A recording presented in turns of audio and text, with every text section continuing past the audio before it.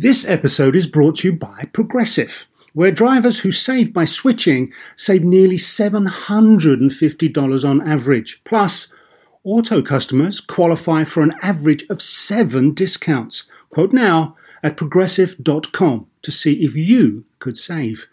Progressive Casualty Insurance Company and affiliates, national average 12-month savings of $744 by new customers surveyed who saved with Progressive between June 2022 and May 2023. Potential savings will vary. Discounts not available in all states and situations. So why do you want to learn a new language? I'll tell you why. Because ¿Dónde está el baño? Can be a very important question at times. You know, Rosetta Stone is the most trusted language learning program, available on desktop or as an app. Fast-track your language acquisition with immersive lessons designed to teach you to pick up languages in a natural way. I love the fact that I can go from my laptop to my phone to pretty much anywhere and learn the language of my choice. Not to mention, I'm bringing my communication skills to new heights. Don't put off learning that language. There's no better time than right now to get started. For a limited time, StarTalk Radio listeners can get Rosetta Stone's lifetime membership for 50% off. Visit rosettastone.com/StarTalk. That's 50% off unlimited access to 25 language courses for the rest of your life. Redeem your 50% off at rosettastone.com/StarTalk today. Welcome to StarTalk, your place in the universe where science and pop culture collide. StarTalk begins right now. This is StarTalk. I'm your host, Neil deGrasse Tyson, your personal astrophysicist, and this is a Cosmic Queries edition on a subject I think about which we all care, or should care, and that's the science of happiness. And we got one of our happy co-hosts to join me, Negin Farsad. Negin, welcome back to StarTalk. Hi, Neil.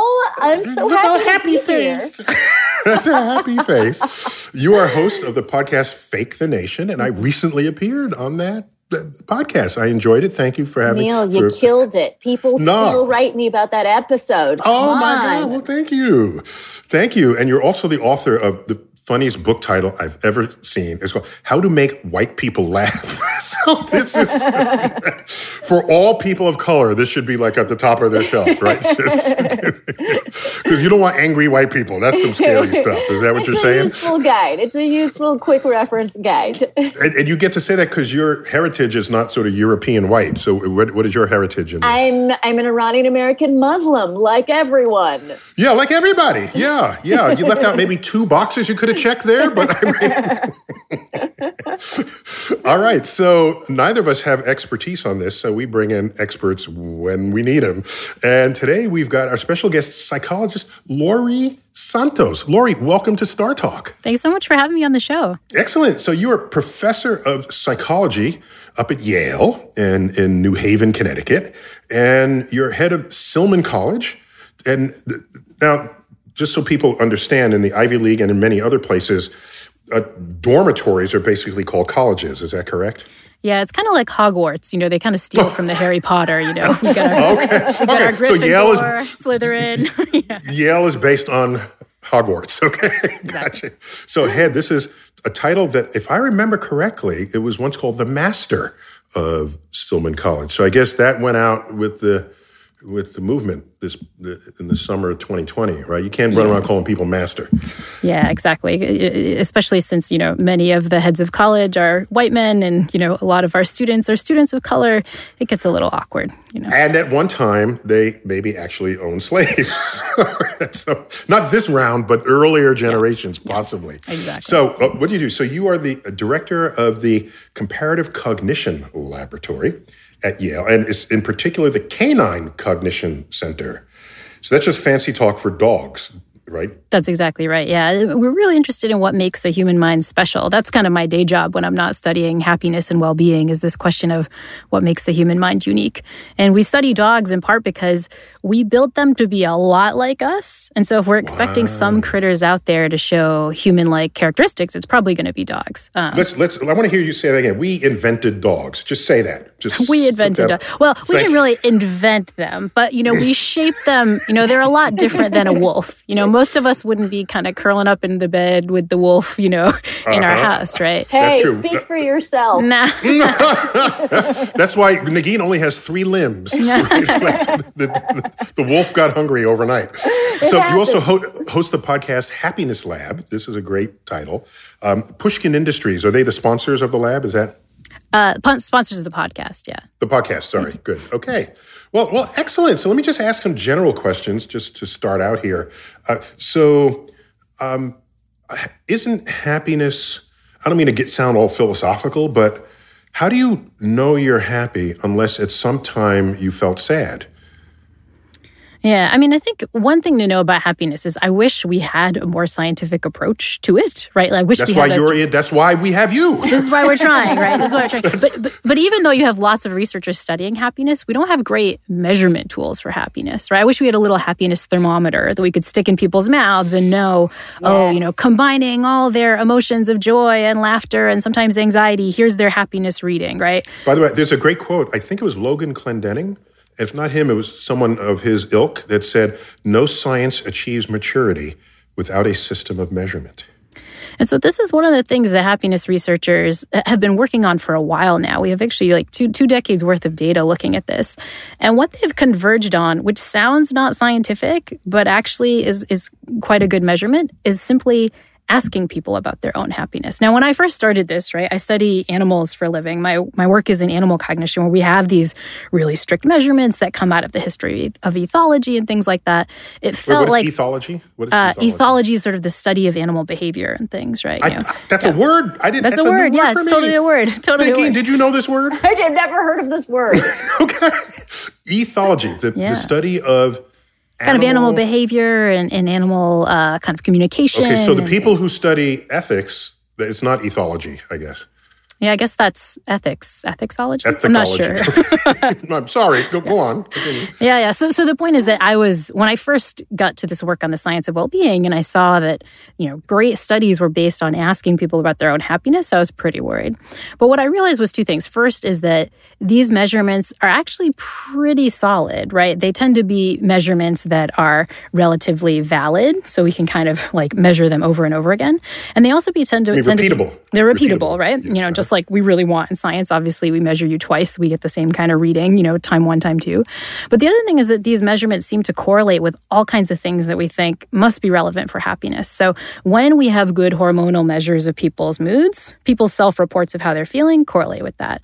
People's self-reports of how they're feeling, whether they're happy or not, also correlate with rich textual analysis of their journals. So I grab your diary and I do all this machine learning on the adjectives you use. And that really hardcore analysis correlates with when I ask you, all things considered, scale of 1 to 10, how satisfied are you with your life? And so in a bunch of different... So one of the things you listed there was, you say hormones, but we can just broaden that and say chemistry. You're saying if you say you're happy, that correlates with being chemically happy.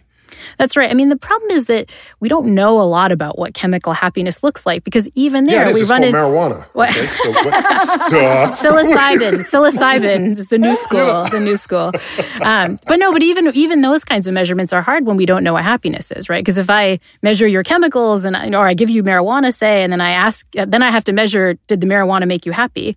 But I'm still at square one. I have to ask you, hey, are you happy now after you smoked up a bit? And so what the science suggests is these relatively valid measurements might be tapping into the real thing we want to measure, which is, I don't want to know about your hormones. I don't want to know about your chemistry. I want to know how you feel right now. Neil, on a scale of 1 to 10, how are you feeling? So in some sense, if you tell me on a valid measurement that you're feeling pretty good, that's kind of what I want to maximize with any intervention I'm going to do on how you're feeling, right? I want you to think that you're feeling good. As a psychologist, this is a very important goal.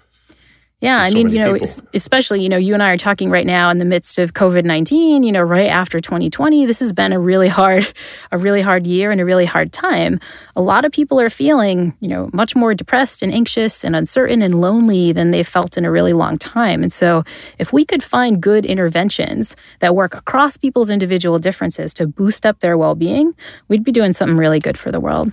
But can you translate it into like cups or quarts or like milliliters for people who don't like the King's measurements? Can I get like some just easy, because I want to bake it. You know what I mean? Totally. What I can tell you is that social scientists are interested in two aspects of happiness. That's what people tend to measure. So one of those aspects is sort of how you feel in your life, right? Which is the kind of emotions you have. We don't want to get rid of negative emotions because that's, part of a rich, fulfilling life. But we want, on average, there to be more like laughter and joy and positive things than, anger and sadness and anxiety and things like that. By the way, Laurie, when I was growing up, I grew up in New York City, and so I had exposure to theater. Right, as a New York resident, it's just part of the life of growing up there. And I remembered seeing this pair icon of a smiley face and a sad face. And I thought, why is there a sad face there? Oh, because theater takes you both places. And I say, why ever take someone to a sad place? I just did not understand why you would glorify making someone sad in what you wrote. Why is this? And I might have been 40 before I came any sense and understanding of this. So that's kind of back to my early question. What role and value does depression play? I don't mean clinical depression, but just I have a bad day, I feel sad. Tomorrow I feel great. Because I've been to LA and the freaking sun is out every day and it's 72 degrees and a little cloud comes and says, oh, it's a cloudy day. It's like, shut up. You have no idea what anything other than a sunny day is like. And so they're sad because they started in a whole other place. So how does that factor into all of this? Well, there are kind of two reactions to that. So one gets to the other kind of measure of happiness. So I said the first one is how you're feeling in your life, but then there's a second thing I really want to maximize, which is how you're feeling with your life. That's the answer to the question, how satisfied are you with your life right now? And those two things, like how you're feeling right now, whether you're happy, joyous, sad, whatever, and how satisfied you are with your life, those things can vary a little bit, right? I think, sometimes when we're doing our best work, when we're getting the most meaning out of life, I think back to grad school when I was like feeling really fulfilled career-wise, those in the moment weren't necessarily the best times.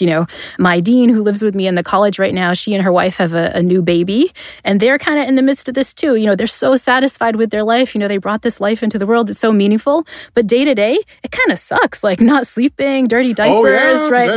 That's bad news, right? And so I think you can have these dissociations, right? So it's important to measure both kind of in general, in a big picture way. How satisfied are you? What meaning do you have? Do you have a sense of purpose?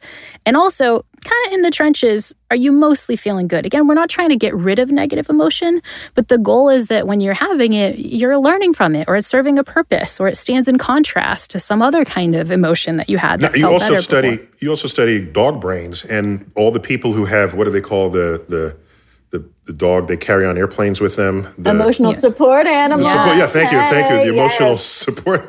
Negin, I saw a comedian, I forgot which one. I think it was Sebastian Maniscalco. Thank you for where he said he saw the actor who plays Superman carrying an emotional support dog onto the plane. And he said, no, we have to stop somewhere. Okay. Neil, you haven't seen my emotional support wolf on the airplane. That's where things get interesting.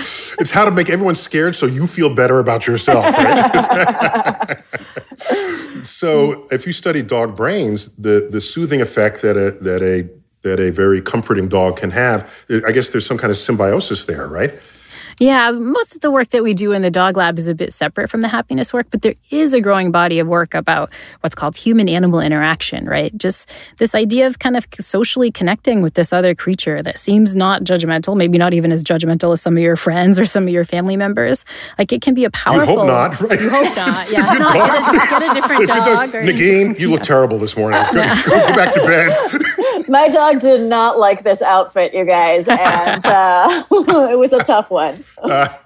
No, but what they're tapping into is one of the necessary features for happiness, which is some form of social connection. Ideally, we're getting that with other Homo sapiens, right? But, if that's not happening, then sort of having a non-judgmental connection with the animal can give us a lot of the same pleasures that we get out of connecting with other humans, too. And before we go to the break, because we haven't gotten to any questions yet, Negin, I assume you have questions lined up. Oh my from God, our people so many. Out there. Right. So what about, I don't want to derail where we're going here, but I can't help but think about emotional support robots, either for people who can't interact with other humans, which is a big part of what you're describing, but a robot might provide that. So what about robot happiness? Yeah, there's actually lots of work trying to use, soft, fuzzy, cuddly, kind of almost animalistic robots as kind of emotional support critters. I think in COVID-19, I've seen lots of tweets of the last person I talked to was my Roomba. A lot of people are finding some support. If you make furry Roombas, then it'll change the whole ecosystem. By the way, my therapist told me, because not to brag, but I've experienced some anxiety in my life. And my therapist had me pet my dog meaningfully for a few minutes every night to help bring down my anxiety. Well, so why are you bragging? Where's the bragging in that? Anxiety is a very elite experience. And I don't mean to brag, but I was so anxious I had to pet my dog. Not everyone has experienced it. Did it work though? Yeah, I mean, in general, a lot of those things that a lot of the questions actually are going to touch on. A lot of stuff that she had me do have helped with my anxiety. So wait a minute, Negin, you just solve something. Laurie, let me get your fast opinion before we go to break. The James Bond villains who are always petting a cat on their lap, they have high anxiety. They're onto something. They're onto something. James Bond has you need a monocle and you need a dog or a cat, and you need to have some nice petting motions. The petting motions. You can be as evil as you want, but also calm. Excellent. So let's take a quick break, and when we come back, we're going to blow right through our cosmic queries on the science of happiness with Laurie Santos when we return.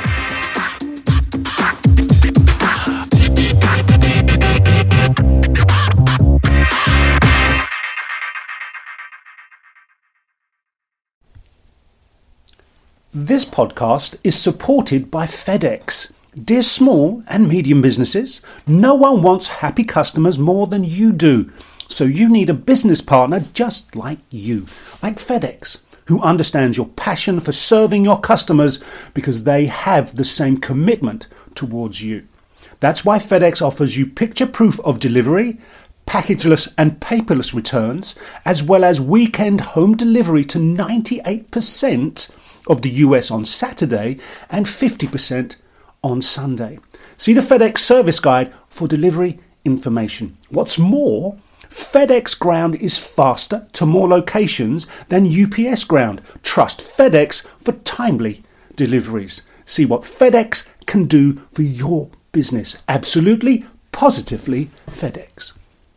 Whether you're a family vacation traveler, business tripper, or long weekend adventurer, Choice Hotels has a stay for any you. And that's good, because there are a lot of me's. Choice Hotels has over 7,400 locations and 22 brands, including Comfort Hotels, Radisson Hotels, and Cambria Hotels. Get the best value for your money when you book with Choice Hotels. Cambria Hotels feature locally inspired hotel bars with specialty cocktails and downtown locations in the center of it all. Hey, that's me. Radisson Hotels have flexible workspaces to get the most of your business travel and on-site restaurants.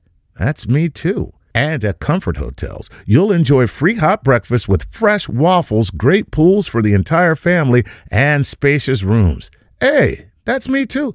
I guess I'm just going to have to stay at all of them. Choice Hotels has a stay for any you. Book direct at choicehotels.com, where travel comes true. Hey, remember when we did that show about the science of the golf swing? Well, let's take that to the next level. And that's because PXG has developed the Black Ops driver so golfers don't have to sacrifice distance for forgiveness. And the science proves it. PXG Black Ops Driver is a breakthrough in driver technology. It's a complete and total victory in golf club engineering, unlike anything you've ever seen before. Black Ops Drivers are adjustable to deliver a combined MOI of 10,000 plus for unreal forgiveness. Now that's ridiculously high. The higher the MOI, the more forgiving the club will play. So you don't have to square the ball perfectly for it to go straight and get distance. Add PXG's new advanced material face technology, and you get incredible ball speed that pushes the distance to the absolute limits. More forgiveness, more distance, no sacrifices. PXG Black Ops Driver. Hit your tee shot straighter and farther. The proof is in the science. Learn more and get free shipping on all equipment. Go to pxg.com/StarTalk and use code StarTalk at checkout. That's pxg.com/StarTalk. Use code StarTalk for free shipping on all equipment. pxg.com/StarTalk, code StarTalk. Hi, I'm Chris Cohen from Haworth, New Jersey, and I support StarTalk on Patreon. Please enjoy this episode of StarTalk Radio with your and my favorite personal astrophysicist, Neil deGrasse Tyson.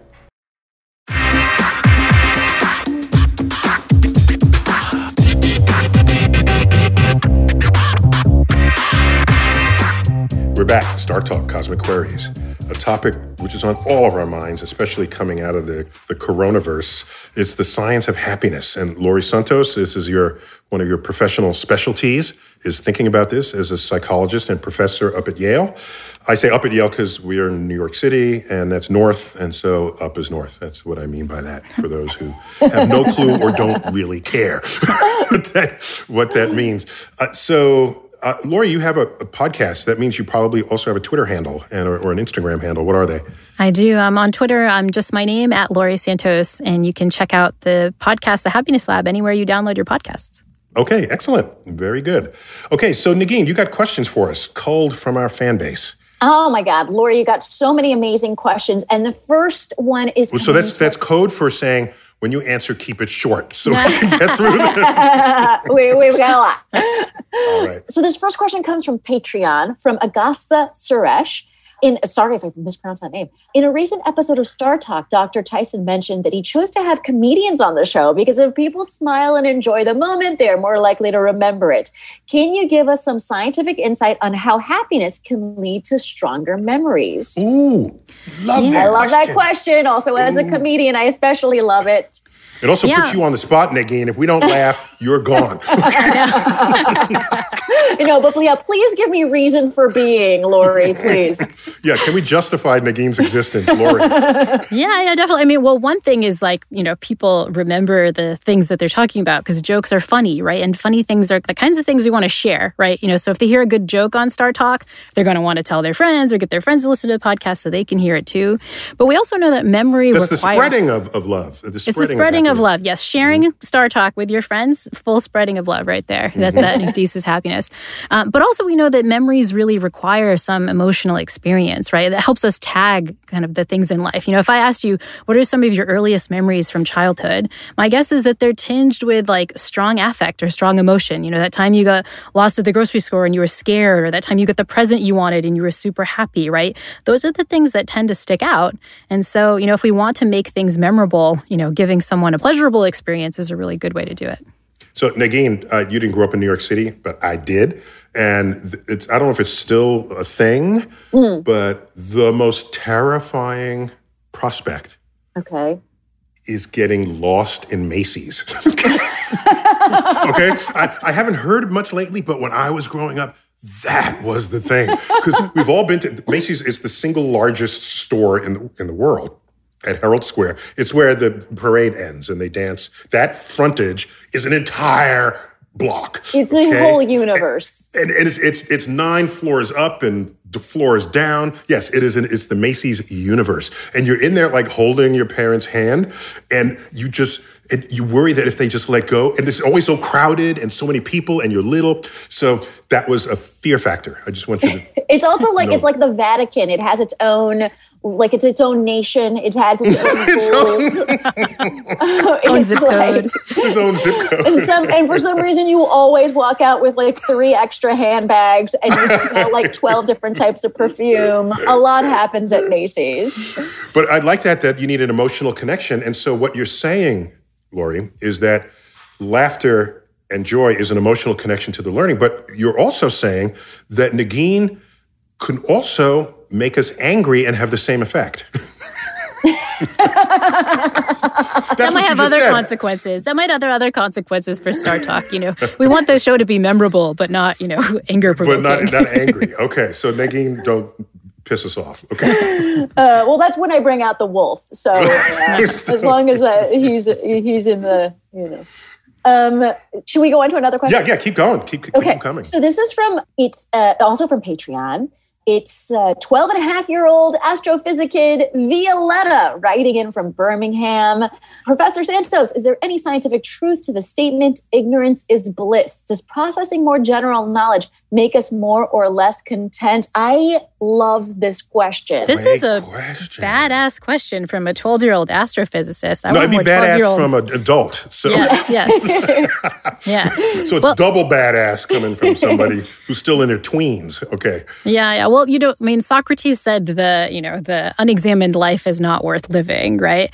And I think he was sort of onto something in a certain way. I mean, one thing that we know is that there's a lot of happiness boost that comes with learning something new, especially learning something new in a challenging way. One of the coolest concepts in positive psychology is this concept of flow, this time when you're kind of so entrenched in something that you're like losing track of time. And it can happen in lots of like sports activities and things, but it can also happen when you're learning something really But that's called being in the zone, right? Exactly, being in the zone. But that's the kind of thing that can happen when we're learning something challenging. If you're doing a hard math problem that's like taking all of your cognitive energy, but you can still do it. It's not like so devastating that you kind of can't. Negin, that happens to you all the time when you're doing the hard math problem, right? I'm doing a calculus theorem right on the side right here. You guys can't see it.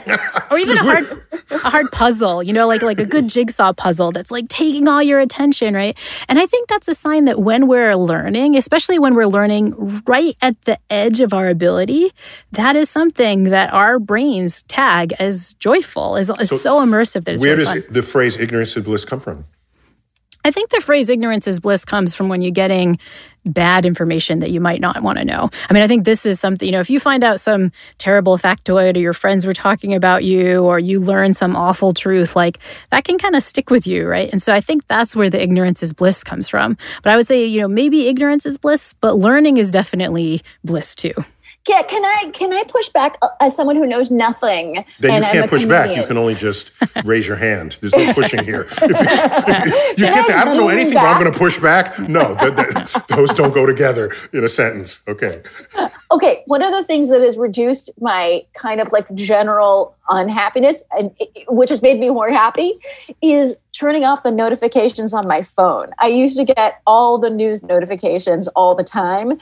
And so not knowing things when they're happening, I have found to be particularly blissful. Oh, yeah. But you built in, you will learn it later, so it's just a delay. Right, It's not a total abject ignorance, right? And that's one of the reasons, so another thing that really we require for happiness in some sense is the ability to attend, to notice stuff, to be in the present moment. And one of the reasons that notifications suck away our happiness so much is they steal us out of that. I might be in the middle of like doing a really great puzzle and like looking at the pieces or learning something new. And then I hear like, bing, like, some Facebook friend posted some dumb thing about politics. And now my brain is sucked out of that moment that was giving it joy. And I'm kind of like, wait, what happened? And it takes me a while to get back. One of the things we don't realize is how much these attention grabbers are negatively affecting our happiness, even if the information we're getting is good. And so one quick happiness-inducing strategy you can do is to shut off lots of those non-urgent notifications on your phone as soon as possible. It'll keep you more in the moment, and that being in the moment will boost your well-being a bit. Well, I'm older than both of y'all, to remember when it was policy for the medical doctor to not tell you that you were diagnosed with terminal cancer. They sew you back and say, oh, you're fine. You're fine. Don't tell grandpa. Don't tell. And there was this, even in fact, I think it's a cat on a hot tin roof.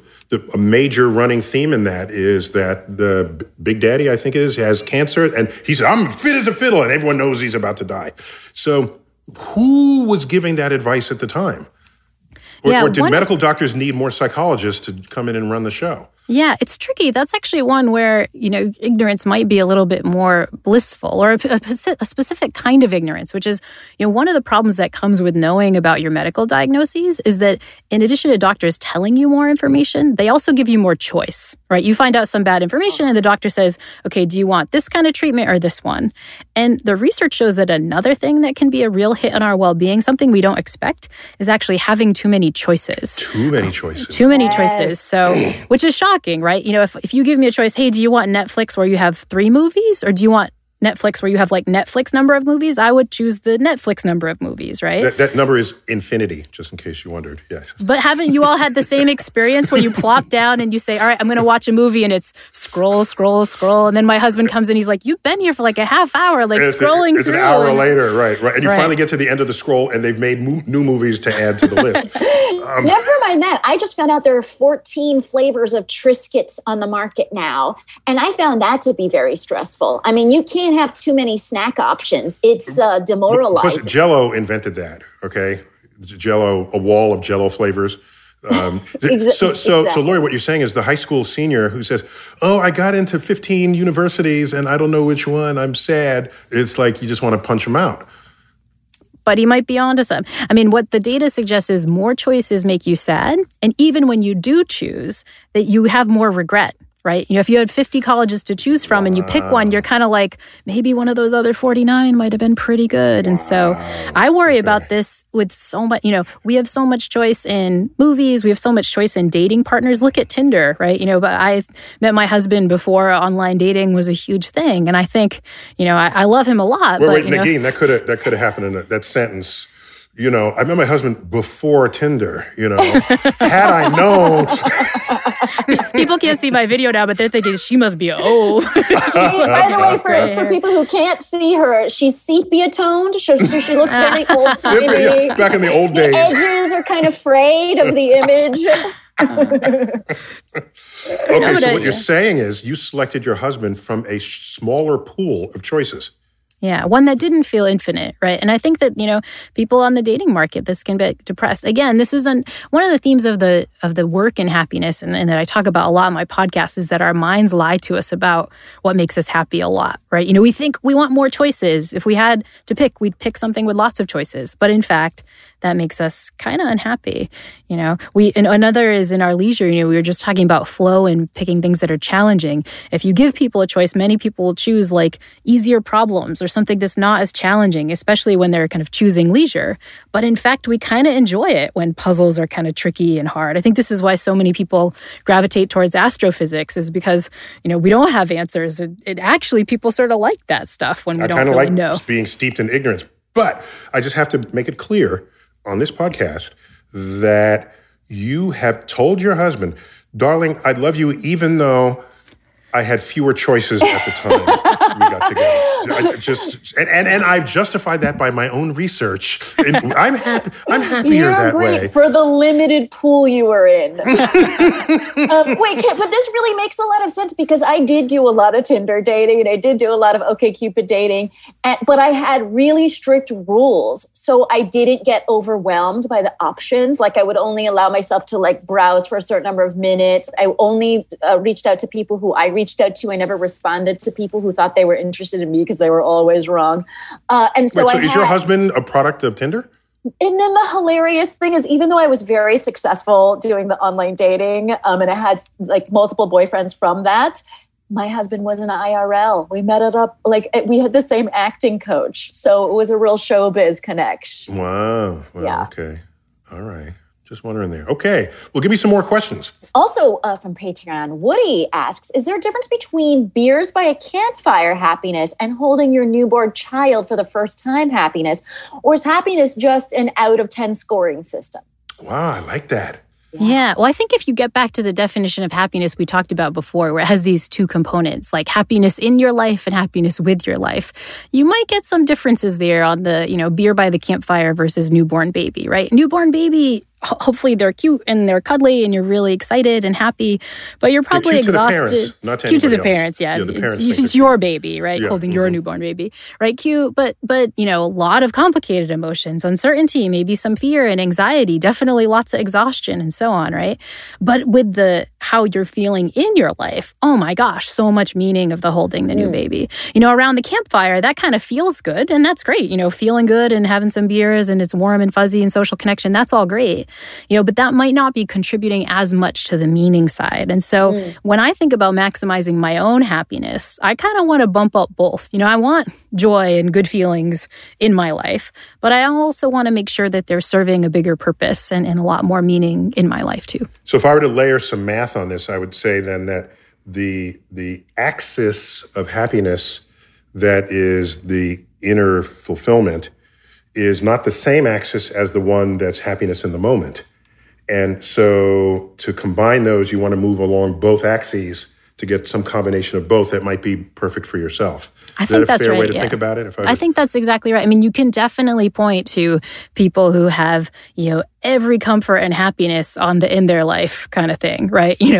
Rich folks who are, social media folks who have the best wine and the best food and, on the yacht, and they feel empty, they feel empty, right? And they, report feeling lonely and so on. So you want to kind of move up both, you want to move up the line at once, maximizing both. So you're basically, what you're both saying is, you should have more beers and more babies. I think is a way. It's just to translate all of this for the listeners. The simple, deep platitudes of life. Exactly. Thank you, Negin, for just making it basic. Okay. We're going to take a quick break, and we'll come back with more Cosmic Queries, the Science of Happiness.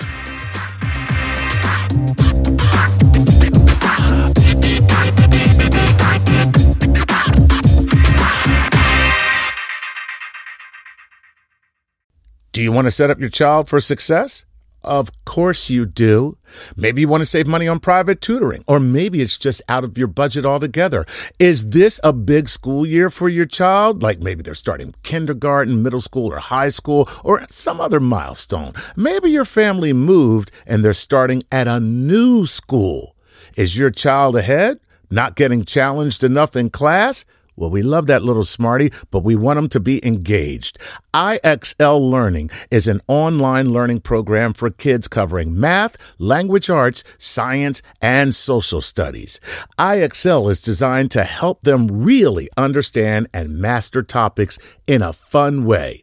Powered by advanced algorithms, IXL gives the right help to each kid no matter the age or the personality. There's one site for all the kids in your home pre-K to 12th grade. Kids can use it at home on the computer or on the go through the app on your phone or your tablet. No more grading those worksheets. IXL grades everything itself. And no more trying to figure out how to explain math equations or grammar rules yourself. IXL has built-in explanation videos. 1 in 4 students in the U.S. are learning with IXL. IXL is used in 95 of the top 100 school districts in the U.S. Make an impact on your child's learning. Get IXL now. And StarTalk Radio listeners can get an exclusive 20% off IXL membership when they sign up today at IXL.com/StarTalk. Visit IXL.com/StarTalk to get the most effective learning program out there at the best price.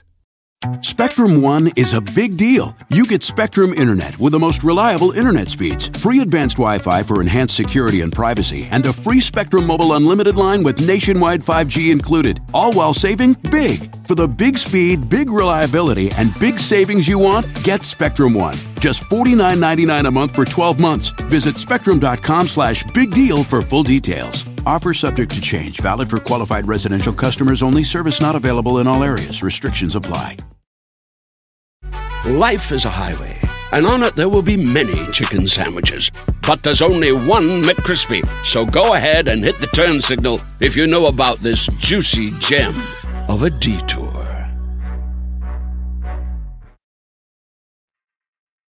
Oh, you know what time it is. It's time to give a Patreon shout-out to the following Patreon patrons: Victor Sanchez, Austin Douglas, and Sara George. Thank you all for supporting us. Without you, we could not do this show. And if you are listening and you'd like your very own Patreon shout-out, please go to patreon.com/StarTalkRadio and support us.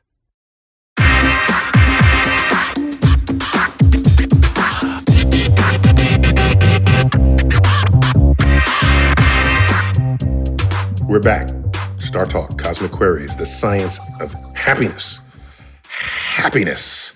And Negin, you've taken us through these questions, but we got to go into lightning round for Laurie. So, Laurie, lightning round means we want one-word answers to these questions. Okay, can you do that? I'm on it. You're totally on it. Okay.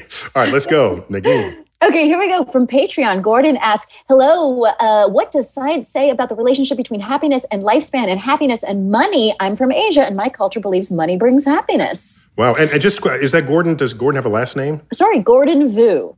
Gordon Vu. Okay, excellent. So, yeah, I like that. Do happy people live longer? Happy people do live longer, and happy people are wealthier. In other words, there's some studies that show that if I measure your cheerfulness at 18, that predicts how much money you're going to be making in your 20s, your late 20s, and your 30s. What? So they're related, they're correlated, but the causal link seems to go backwards. We think when you get rich, you get happy, but the data seem to suggest if you're happy, then you might have lots of other stuff that get you to be higher salaried and stuff in the future.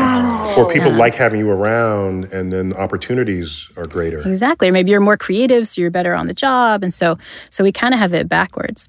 Wow. So when I was in high school, I had friends who'd nickname me Chuckles because I was always making jokes and having fun. So I had a nickname of Chuck in high school. So... But I didn't become a comedian. Negin, did I go the wrong way? I don't know what happened to you along the way, because you do seem like you could have naturally gone in that direction. It's so disappointing. Yeah, damn. I mean, you know what? I think you ended up okay. Okay, thank you. All right, good answer. So keep them coming. Negin. From Instagram, Nick Dorflinger asks, what drug gets me there safest? Edgy question, but I want to hear the Laurie, answer. Why worry about stuff in your life if you could just do it chemically? Come on. Yeah. Well, the most legal drug, I think, is gratitude. Taking time to come on. The best illegal drug, probably psilocybin, is what the data suggest. You get a boost and a real kind of connection with other people and everything in the world. And the data seems to suggest that even once the drug wears off, some of that connection still holds. Lots of new, this is super ongoing research stuff right now. But the data suggests that work is going to be super interesting in 5 years. So does psilocybin have a street name? It's basically just taking acid or a bunch of psychedelics, basically. The psychedelics. Or varying forms. Mushrooms and stuff as well? Exactly. Okay. Yeah, because I can't imagine someone saying, hey, you want some psilocybin? Generally drug dealers don't use the chemical name. Yeah, generally. Lots of forms of psychedelics, basically. Psychedelics, okay. Okay, write that down, Neil Dorflinger. Right. Okay, this next question is really close to my heart. Melanie Muntz on Instagram asks, why do we get depressed when we're not able to socialize with our friends? This happens to me. What's up with that? Totally. I mean, there's one of the most famous published papers in the history of social psychology suggests that social connection, being around other people, physically being around other people, is a necessary condition for high happiness. That was the big tagline of this paper. And so you're just showing off human nature, that social connection is really required for high happiness. Now, this is tough during COVID because we have to get very creative about how we get our social connection, and often it involves screens like the one you and I are talking over now. But the great news is it suggests most of the connection we get in real life, we can get across a screen too. So communication is what was really happening there, right?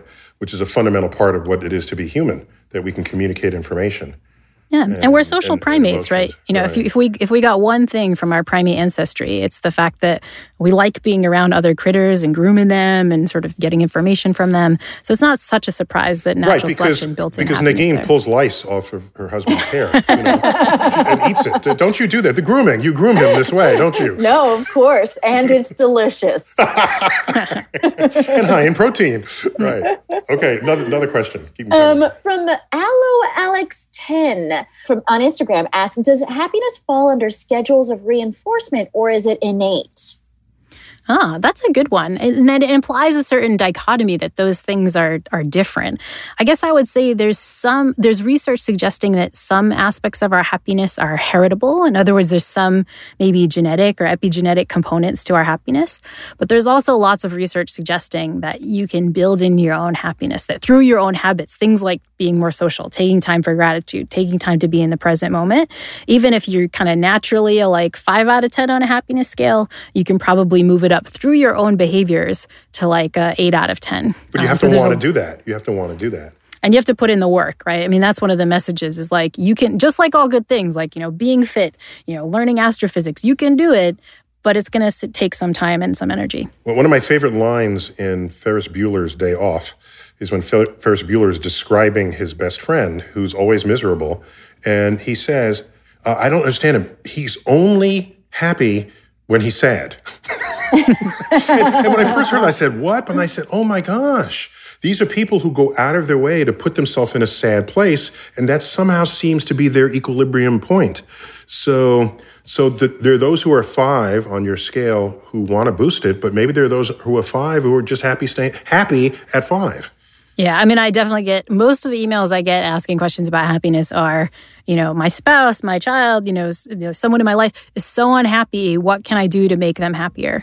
And the answer is, there's lots of stuff they can do to become happier if they put in the work, but they kind of have to want to do it.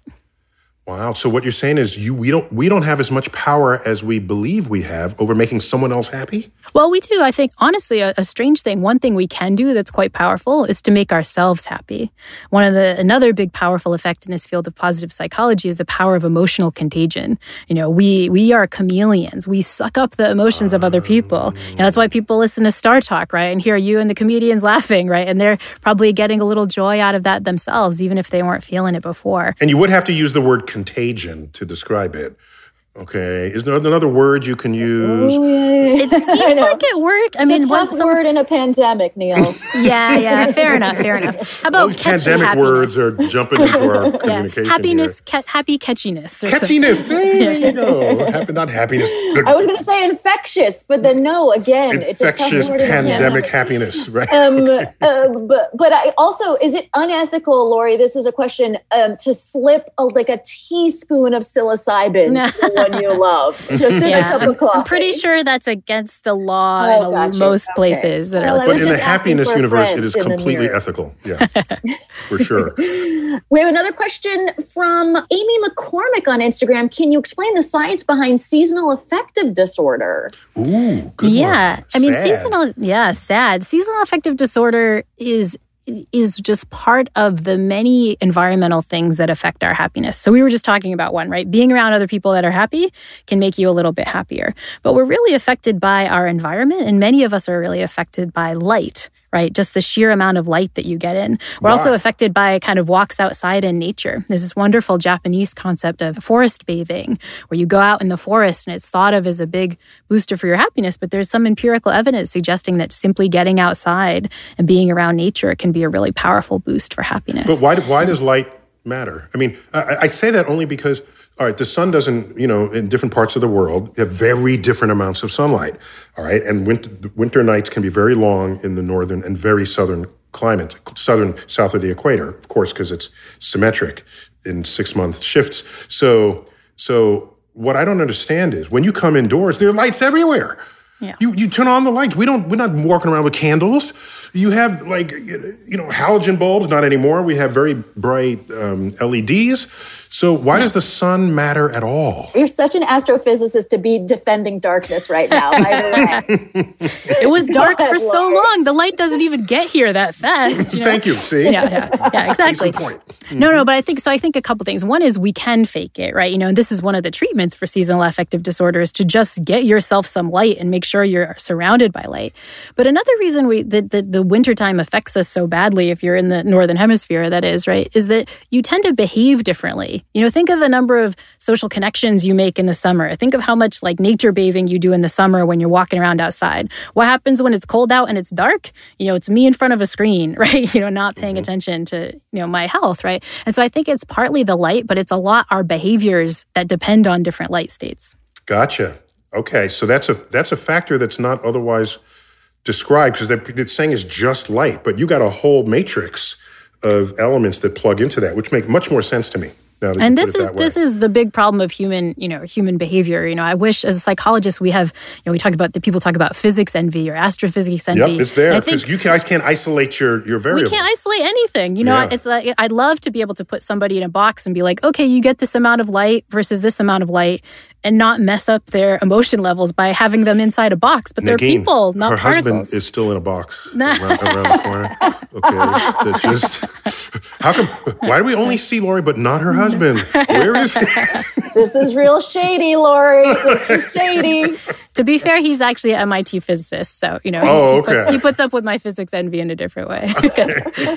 All right, give me some more, Negin. Okay, so from the handle Tyrell Naquan on Instagram, are there long-term scientific methods to generating happiness? This is the quintessential question, actually. I'd like that, because long-term implies I don't need to be happy just in this moment because I had a great meal. Give me something that really I can translate to my lifespan. Yeah. And so I think the biggest ones are gratitude. So taking time to count your blessings, all kinds of evidence that gratitude in the moment and in the long term can really help you, right? Sort of forming a habit about gratitude, social connection. Is that the same thing as when all else fails, lower your expectations? It's actually different. People think that grateful people are more like resigned, of like, oh, I'm so grateful, I'm not going to change the situation. Turns out gratitude... They say, I'm grateful that I have 2 legs. No, can you up the bar on that a little?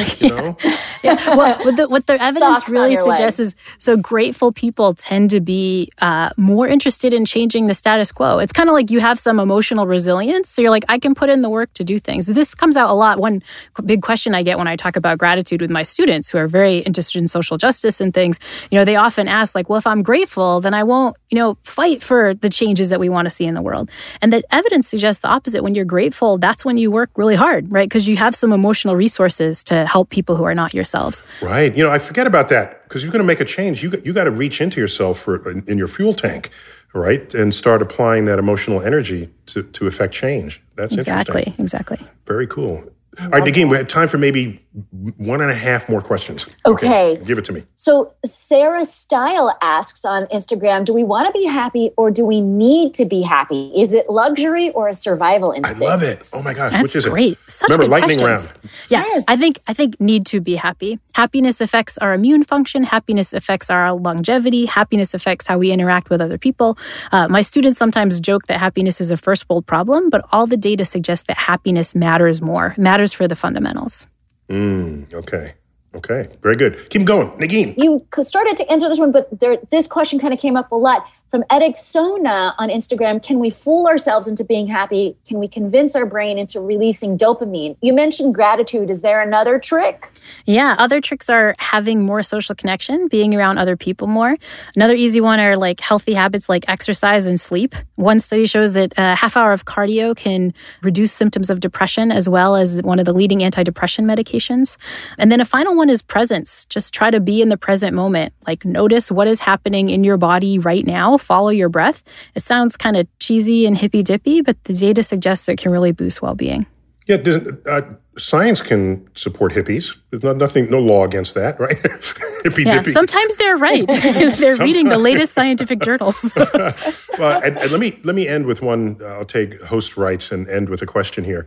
So let's say I'm fabulously rich and I have servants and I sleep in the most comfortable bed and I can detect if there's a pea underneath the bed, like the Princess and the Pea. And then I have to sleep on a cot, okay? And I'm miserable. Meanwhile, there's a homeless person who's been sleeping under an overpass. And then you put them in a cot and they say, oh my gosh, this is comfortable. So it seems to me you cannot speak of happiness on absolute terms. It's always going to be just relative to the person. And if there's no such thing as an absolute scale, then how do you sink your teeth into what is and is not true in what you study? Yeah. I think one thing to know is that's definitely true. Everything we know about happiness suggests that it's relative. It's relative to where we were before. It's also a lot relative to other people. So one of the worst things you can do for your happiness is look at lots of happy people on Instagram or social media. That makes you compare yourself and you feel kind of crappy. Yeah, there's a word for that. What do they call that? social comparison in one, right? Oh, okay, but I was thinking FOMO, fear of missing out. Fear of missing out, which affects you emotionally. But the whole point is that those things, it's not happiness in the universe not being objective. It's, for me, it can be very objective for me. I have my 1 to 10 scale, and as I go up, if I get more luxuries in life, then going back down to the cot might make me feel kind of crappy. But the key is that what you want to be having is positive changes for yourself. And so another kind of happiness tip is, not to always have the best things in life. When you start flying first class every single time, that one time that there's no seat available and you have to go and coach, you're hating life. Right? But if you just occasionally with high variance get the first class, that's a way to kind of boost up your happiness. So there's a mantra called split your gains and combine your losses in the field of psychology. And the idea is you want those really great things to happen only once in a while, because that's when you'll get the sort of biggest happiness transition.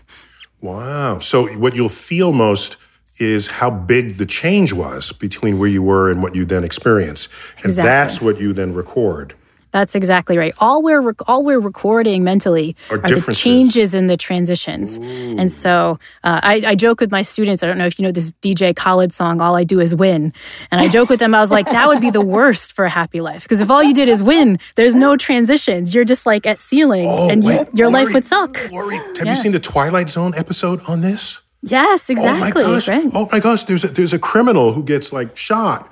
And then he shows up and he's like a gambler, womanizer, criminal type, and he gets shot and dies. Okay, and he shows up in this place, and this man appears and says, "Hello, you must be, Johnny Smith. You right on time. Oh, wow. Oh, where am I? Oh, no, don't worry about that. Okay." And he says, "Oh my gosh, there's a pool hall. Can I go play pool?" "Yeah." And so he goes and hits the ball, and all the balls get sunk at once. And then he bets on the roulette table and he wins every time. And then all these women come in and they just throw themselves at him. And he says, "Doc," I forgot what his name was, but he says, "Doc, I don't think I deserve this place. This is, everything's going to, take me to the other place." And the end. "This is the other place." It was like, oh my God. Oh my gosh. So there he was with every single thing he fought to get, risked his life to get as a criminal and as a thing. Now he has it on command, and he is the most miserable person for eternity. Yeah. Yeah. So this is why happiness requires the ups and downs. This is why we require the happy emotions and the sad emotions, right? We want a life filled with both. So maybe the mantra isn't more beers and more babies. Maybe it's split your babies and ration your beers. Thank you, Negin, for that bit of wisdom to end the show. Oh, you're welcome. Yeah, anytime. All right, we gotta stop it there. So, Laurie, great to have you on. This is such a fertile topic, and I'm sure we can find other angles into this, and we're going to call you back because you're just up the street in New Haven, Connecticut. And Negin, always great to have you on here. It's fun, and your book is hilarious, and I delighted in being a guest on your show. And Laurie, I don't know I have anything to contribute to your podcast, but if you need, I've been happy my whole life, I think. So if you need a data point, call me. And by the way, for me, I have a lot of hobbies, and hobbies they help recenter me when I go back to them, and I reassess where I am in life and then take the next step. So anyhow, okay, guys, we're calling it there. This has been StarTalk Cosmic Queries, the Happiness Edition. I'm Neil deGrasse Tyson, bidding you to keep looking up.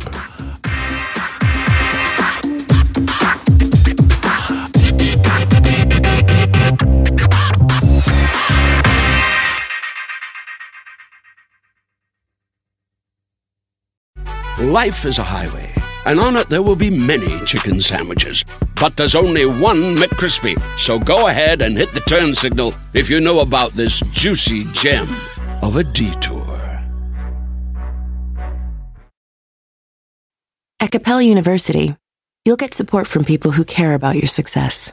From before you enroll to after you graduate, pursue your goals knowing help is available when you need it. Imagine your future differently at capella.edu.